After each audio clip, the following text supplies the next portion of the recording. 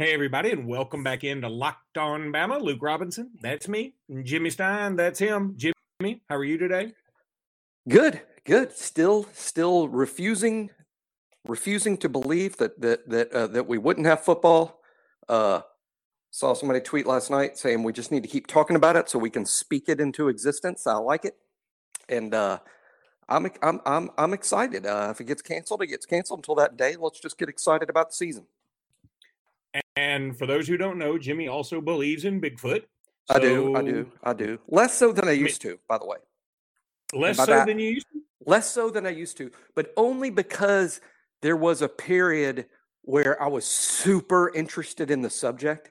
And I wouldn't say that any of my beliefs have changed. I'm just a little less interested right now. I got you. Yeah.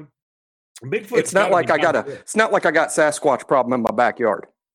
Well, yeah, I mean, if I was Bigfoot, I would be kind of pissed. I mean, like with coronavirus and political strife at home and abroad. I mean, there's too many other things to worry about, right? You know, if a Yeti attacks me, I mean, that's way down on my list. So we might get some really good evidence when this is over, because now that we're all inside, those squatches in the woods might be like, hey, all those people went away. It's our land again. They can frolic. There's supposedly fish back in the canals of Venice. I mean, if people, you know, it goes to show you that if you just take human beings out of the equation, I think Earth's a pretty good place. No doubt about it. No doubt about it. Just to tell you how how coronavirus and quarantining is going, it's a 3-minute drive from work to my house, and I had it on ESPN, so the Will Cain show was on, and Will Cain had a guest on to talk about not gene mutation, but virus mutation. And that's where sports is right now. The Will Cain show is talking about how the coronavirus could possibly mutate into a weaker form of itself. So if you want to know how sports talk radio is, that's that. Another little funny tidbit.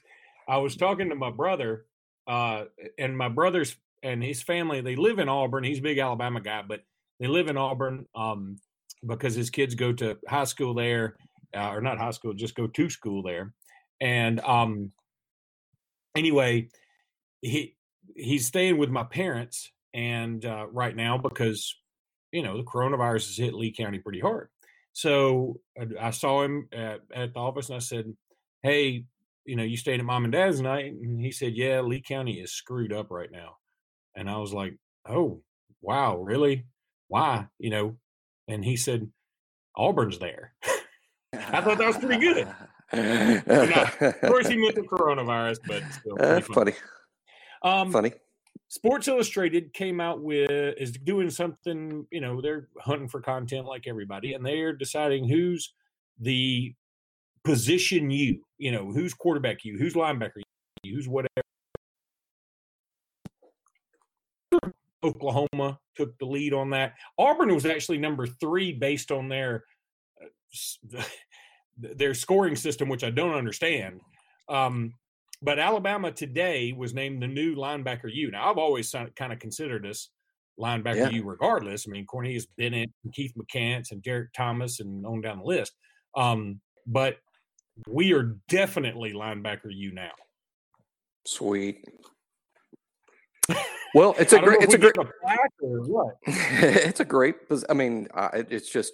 I mean, it would be impossible to do a Mount Rushmore of Alabama linebackers. It'd just be impossible to settle on 4.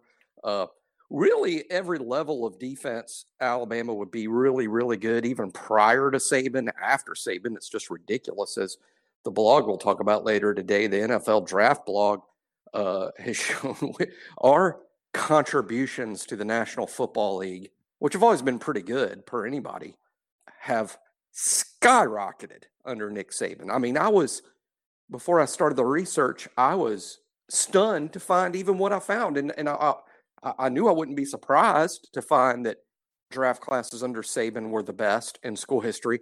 I had no idea it was this much. I mean, just unbelievable. But if you just did a Mount Rushmore of linebackers under Saban, it would be awesome. And then pre-Saban, Leroy Jordan, Cornelius Bennett, Derek Thomas, and pick whoever you want for the fourth. I mean, because there's so many. But then post Saban and C.J. Mosley and Reuben Foster. I mean, these guys just one first team All-American after another. Rolando and et cetera, et cetera. So that's going to bring us to our first break. And when we come back, we're going to talk about ranking the Saban drafts, a blog Jimmy has put on Crimson Country Club.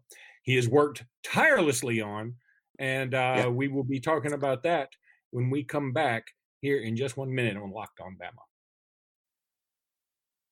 Jimmy, it's very rare these days that you and I write blogs for Crimson Country Club because really this podcast has taken the place of a lot of our blogs, but you put together a pretty cool blog ranking the Saban drafts, and you have a point system, which I will let you explain. Well, I wanted to keep it simple, and I'm a very objective guy when it comes to doing these rankings. I like to be objective. I mean, subjective people can just go so far. I just have one opinion, which isn't better than anyone else's.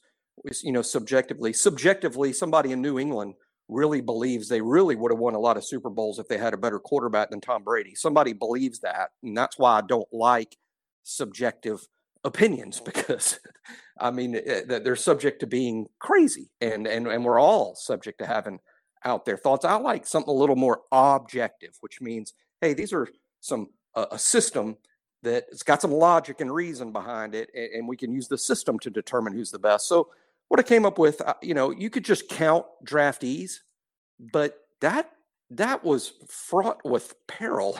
It just doesn't make sense to count draftees, because wouldn't you think a draft is better if you produced 3 first-round picks and 2 second-round picks as opposed to 12 seventh-round picks?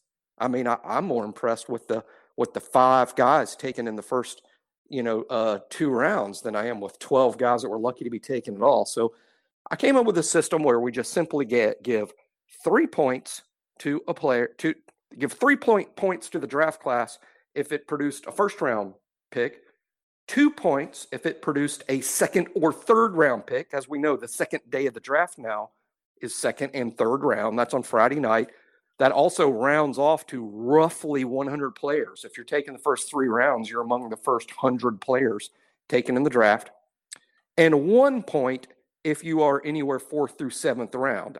In the old drafts, I didn't want to take into account people drafted past the 7th round for any number of reasons. The draft used to be pretty long and kind of stupid crazy when you think about it. So, heck, we've been doing 7 rounds for a long time. So I just kind of cut it off at 7 rounds to compare, the old classes. What I really want to do is rank the Saban classes and then show everyone how the Saban classes are so beyond what Alabama did in the past. So we can talk about both things. But in terms of blowing everybody away, in terms of what the difference between the Saban classes are and all the others, Saban's only had 10 draft classes, only went back to 2010, because even though Saban was on campus during the 07, 08, and 09 drafts, those were really all Shula players. There wasn't a single Nick Saban recruit taken in the 07, 08, or 09 drafts. Those were all Mike Shula players that were taken in those drafts. Saban recruits started being drafted in 2010. So only counted the Saban classes as 2010 forward. So that's 10 classes, right? So the dead last, the worst of the Nick Saban classes, the absolute worst, was the 2015 draft group. There was only 1 first-round pick, Amari Cooper, and 2 guys taken on the second day, which was Landon Collins and TJ Eldon. Okay, that's the sum total of high points. Amari would be worth 3 points, Landon 2, and TJ 2. So that's 7 points between those 3 guys, and then Alabama would have 4 guys drafted in the late rounds. That produced 11 points. That's the worst Saban class, okay, of draftees. Now let's go all the way back to Coach Bryant, but I only counted post-merger, because pre-merger, now you're talking super complicated, back when there was a draft for the AFL and the NFL, and who the hell knows how to deal with all that. So I went post-merger forward, and that's 1967. We're talking about modern times. So 1967 forward, if Saban's class was the worst with 11 points, there is only one class since 1967 that wasn't put together by Saban that would have made the top 10. Only one. None of Coach Bryant's. In fact, the most points under a Coach Bryant draft, the most, is 9 points. 9. That's it. Again, the worst Saban was 11. Coach Bryant's best was 9 points. Bill Curry's best, 10 points. Ray Perkins' best, 7 points. Mike Dubos's best, 8 points. Franchione's best, 5 points. Shula's best, 8 points.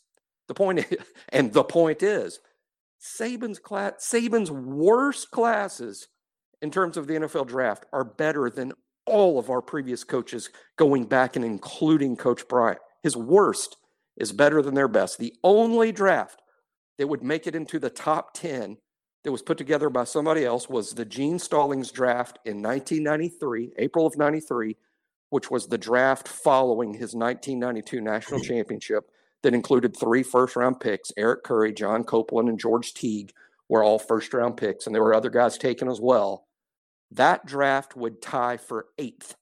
7 Saban groups are better than that one.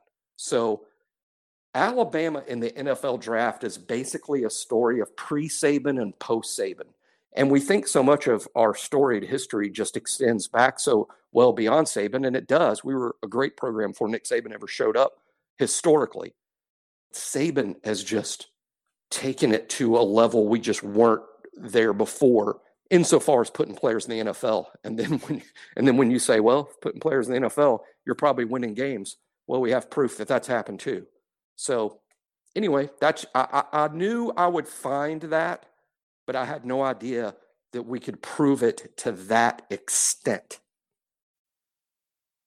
Well, it is, and it's certainly very, very interesting because you're right. Once you put a lot of this Saban stuff down on paper, you realize that we're not even appreciating the greatness as much as we should. And that seems asinine to say because we can't kiss Saban's ass any more than we have collectively as a fan base. We have kissed his ass as much as you can kiss a person's ass, and yet we should be kissing his ass even more. He deserves to kiss his ass more. Correct? We don't appreciate it enough. We don't appreciate it enough. That's a fact. And I think anybody that listens to this podcast is very appreciative. We're not saying we're zero appreciative. I'm just saying he's created this monster. And while we're riding on the back of the monster, I don't think we can appreciate the size of the monster. Yeah, that's right. I'm sorry. I thought you were about to say something else. I didn't want to interject there. Okay. Another little shout out. Crimson Country Club, check them out, crimsoncountryclub.com. You need to be referred, okay? This is something that's easily done, though. You can reach out to Jimmy or me on Twitter, and we will get you referred. We will get you in Crimson Country Club.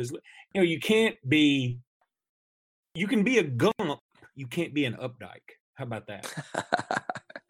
And what we're trying to do, we all Updikes. That whole system is also to weed out non-Alabama fans. I mean, obviously on these huge public sites where there's 20, 30, 40,000 members and God knows they deserve their success. But when you have a membership that large, you're bound to have a few spies in there or muckrakers in there that are actually fans of other schools.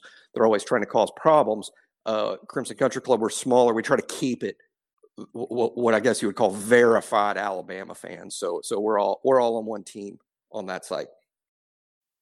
Okay, so we'll take a break. When we come back, Jimmy will break down this thing he did. Jimmy, the floor is yours again to talk about this ranking of the Saban drafts. At number 10, you come in with the 2015 draft, which garnered 11 Stein points. I like that. 11 Stein points. Yeah, it's the worst. Even though it produced a first-round pick in Amari and 2 second-day picks in Landon Collins and T.J. Yeldon, it's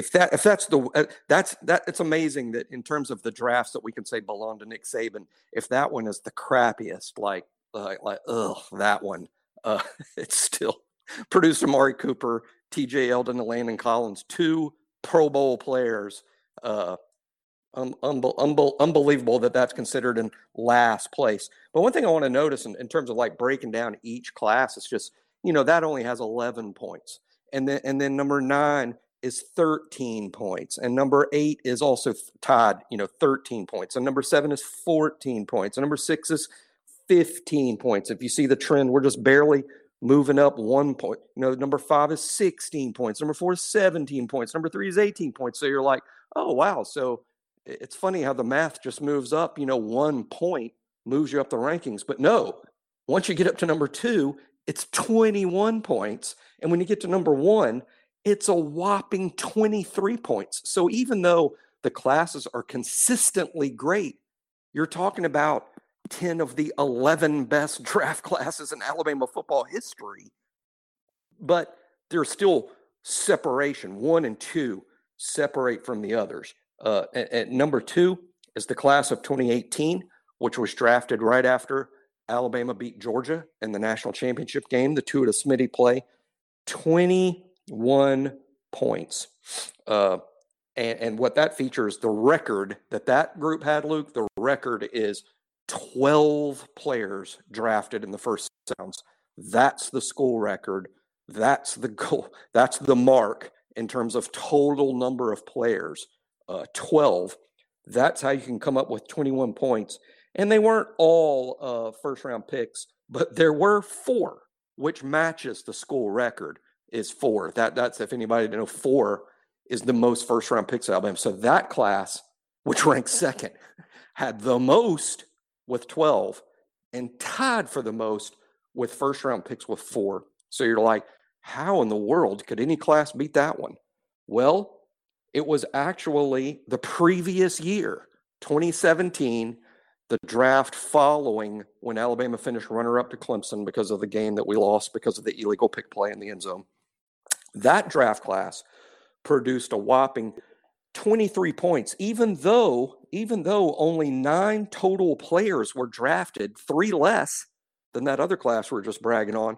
But what's amazing is Alabama had 9 players drafted, 4 were in the first round.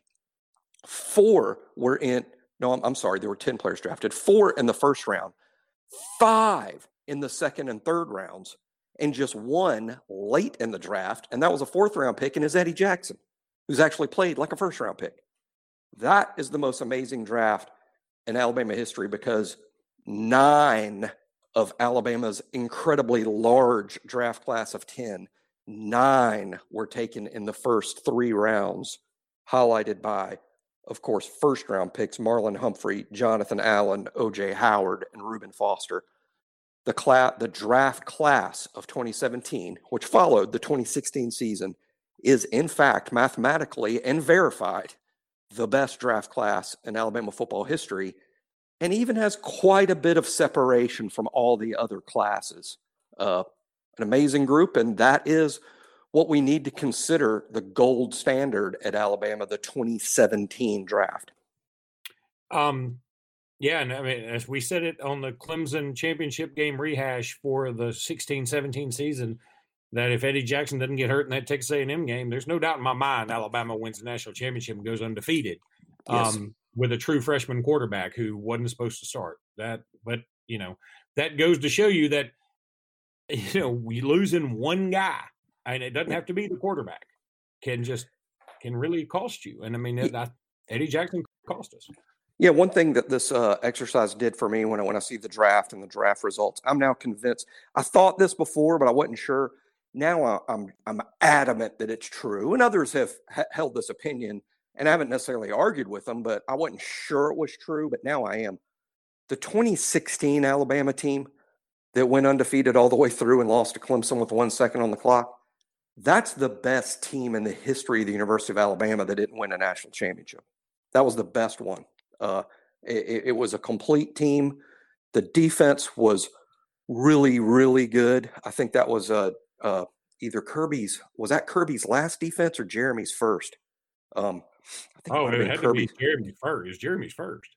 Yeah, it was Jeremy's first. Yeah, that was Jeremy Pruitt's defense, and it was so good. So many players. Obviously, the success in the draft is there, but man, to be quarterbacked by a true freshman who was limited throwing the ball, although he did make a lot of pass plays during the season that saved our ass a few times, and he did put together a national championship game-winning drive. The defense just couldn't hold on at the end. They were just too tired. Our defense was tired and pooped and ran out of gas. But that team, the 2016 Alabama team, that's the best Saban team that did not win a national championship. And quite frankly, I don't know how you decide this, but maybe that team was better than some of the Saban teams that did win national championships, frankly. Yeah, probably so. Looking at that 2011 draft, because I'm like you, this one seems, I mean, I know based on your point allocation, this is right, but it seems low because there were 4 guys taken in the first round, but only one other guy taken, period. But 3 of those 4 were juniors, right? I mean, Darius, Julio, and Ingram were all juniors when they left, right? That's correct. So what correct. I'm saying is, if those 3 guys stay, well, number one, 2012, we go undefeated, like really undefeated. Like, not just regular undefeated. We go, or 2011, we go undefeated. Yeah, so if Julio, Ingram, and Marcel Darius played on the 2011 team. Yeah, which that team only lost to obviously the LSU game of the century. We lose to LSU if we have Julio, Darius, Carpenter, and Ingram. We could play those what-if games forever. If we never had juniors leaving, we wouldn't just never lose a game.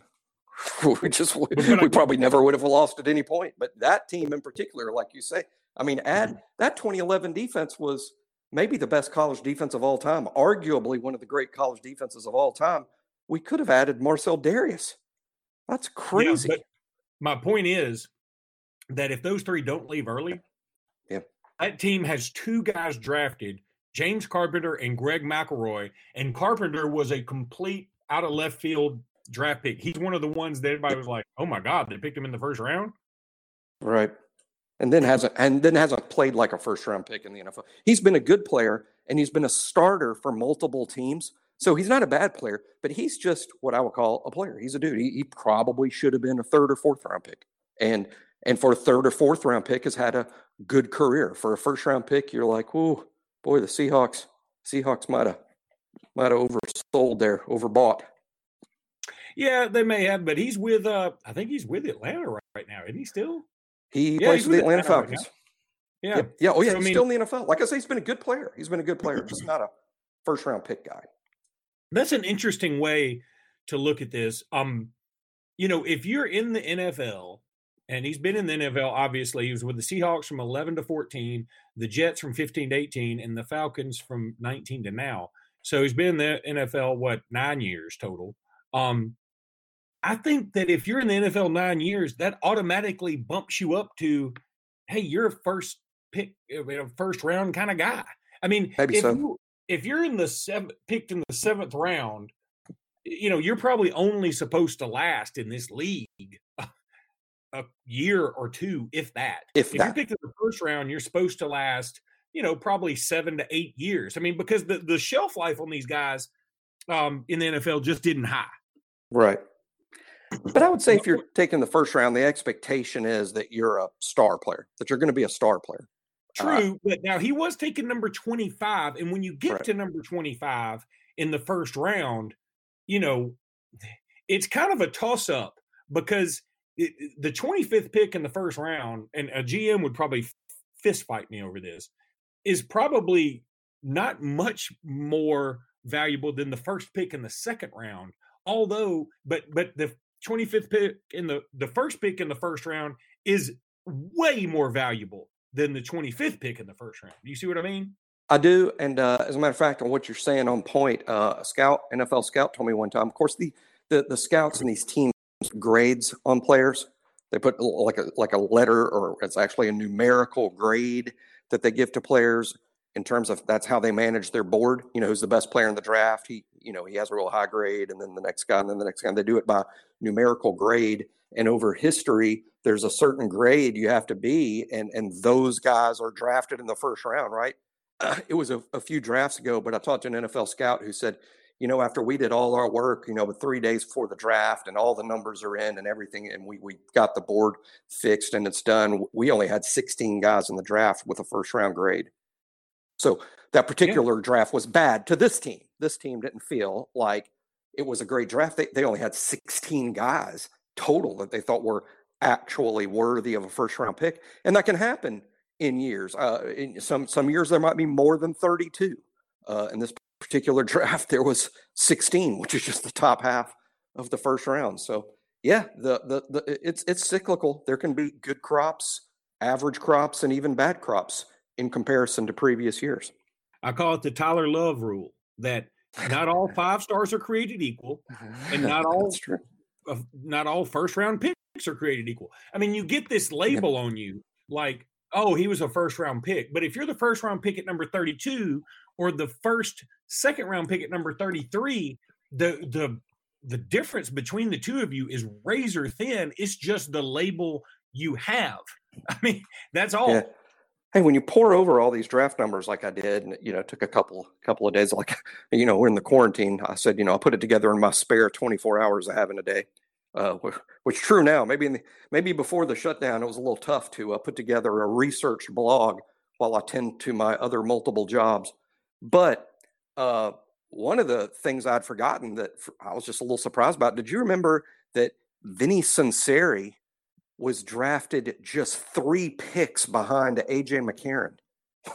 When AJ was drafted in the 5th round, I guess we're all celebrating AJ's selection in the 5th round, because we didn't have many quarterbacks selected until, and then AJ being selected in the 5th round was worthy of celebration. Heck, 3 picks later, Vinny Sunseri comes off the board. So just kind of something I didn't really remember, that they were practically back to back. No, I didn't remember that at all. It's interesting, but I'm going to tell you what, this draft this year may be the most watched draft ever, because it's going to be the first anything of sports anybody's had that anybody cares about. Now, it'll be the least fun draft to watch too. Dart tossing, but that nobody's watching. But and I'll tell you something else. I heard this. What's the 3-on-3 league that Ice Cube does? I can't remember the name of it. Basketball? I mean, yeah. I know what you're talking about. I know what you're talking about, but I've never watched it. But anyway, it's fine. I mean, when it's on in the background, I'm fine with it. I'm not like obsessed with it. But they're going to do something this year, apparently, where they're going to have all the players stay in this one house. I don't know how many teams they have. If they got 6, if they got 6 teams and 3 players each, or maybe 4 players each, with they're going to have 25, 30 guys in a house, whatever. And if you leave the house, you're done. You're out. You're out of the contest, whatever the contest is. But every night they're going to play basketball, and they're going to televise. It's going to be like a reality show / basketball thing, and film them during the day and then film them playing basketball at night. And in the end, somebody's going to win a big cash prize. But I find that to be kind of interesting. I'm like, okay, this kind of combines sports and reality TV, and this could really garner my attention based on what we're dealing with right now.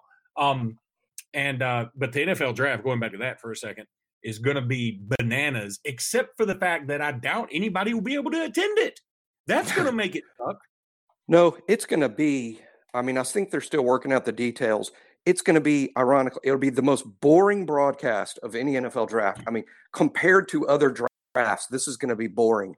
Yet it's going to get ratings like the Super Bowl, because why would you not watch? But you got to watch. Really, what it's going to be a conference call. It's a video conference call with the camera primarily on Roger Goodell, who's probably going to be in a room with very few people, but that will include the ESPN and NFL Network broadcasters. So we're probably talking about 20, 30 people in one big room, and that's the draft. That's it. And then the draft will be interconnected by video conference call, and first pick Bengals are on the clock, and then the camera will switch to a very limited Bengals war room. And it's just all going to be done we're watching a conference call with Goodell announcing, who was drafted. So it's going to nope. And I'm guessing without knowing. I think after, for instance, the Bengals draft Joe Burrow, then a camera with ESPN or NFL Network will cut to the home of Joe Burrow, where he's probably there with just his parents, and then Burrow will react from his living room, and probably interviewed by some local reporter that's there. I imagine that's what it's going to be. So it's going to be hugely boring compared to previous drafts, but of course, I can't wait for it to come on. This is the sporting event of the whole spring, maybe the summer. Oh, it is the event. It's so funny. Like, it's good. Anything with Roger Goodell automatically is 2.6% more boring than it was without Roger Goodell. And this was already going to be super boring. And even with all that, you're right, it's going to be a ratings bonanza. And I'm going to be wearing jerseys and knee pads and helmets and shit ready for it, because I'm just so anxious to have anything that's live sports. Well, while we're taping this podcast, I am taping a Todd McShay mock draft special that's on ESPN at 2:00 this afternoon. It's on right now? It's on, yeah. It's on, and it's airing again at 5:00. And that's how excited I am about this draft. I'm literally taping things on the DVR to watch mock draft specials, because I'm always into it. I will never be into a draft like this one. I can just about do a mock in my head. I know the 32-team draft order. I know it in my head, because I've been immersed in mock drafts and what's going to happen. And it's because it's all I have, Luke. it's all I have. So this is what I have in life right now, is the draft. And I'm into it. I'm into what all 32 teams are going to do. I'm into every kid that's going to be drafted. I'm rooting for everybody. I'm just really curious. But getting back to the blog real quick, our record for first-round picks in school history is 4. We are very likely to break that. All we need is a 5th, and we could have as many as 6 go in the first round if Diggs goes in the first round. He's going in many first-round mocks. Some others he's not in, and some he is. I'm going to predict he does go number 32 to the Chiefs. Right now, that's my prediction for Diggs, and we will have 6 first-round picks. But even a 5th, who would likely to be Xavier McKinney, if McKinney is drafted and is our 5th guy after Tua, Wills, Judy, and Ruggs, if McKinney is the 5th guy, that will break the all-time school record at Alabama. We've never had 5, and this could do it. Again, the other school record is a total of 12 players drafted. For us to have 12 players drafted, it would most likely have to include a couple of names like Matt Womack and Jared Maiden. And you can't rule them out as being 6th or 7th round picks, because they both played in all-star games. So they had a lot of eyeballs on them. Womack in the Shrine Bowl, Maiden in the Senior Bowl. They had a lot of eyeballs on them, and they're both going to measure well in some things. So you can't rule out that those two could get drafted and tie the school record for 12 total players drafted. But I'm betting against it. I think Womack and Maiden will be undrafted myself. That's just my guess. Speaking of all that, you should check out Locked On NFL Draft. That's Locked On NFL Draft, part of the Locked On Network. We appreciate those guys. We appreciate Sam Adams. So you probably heard their commercial early on in this podcast. We appreciate them. Want to give another shout out to Echelon, who I saw a TV commercial for them yesterday, and I was like, holy cow, I just did a live read for them yesterday.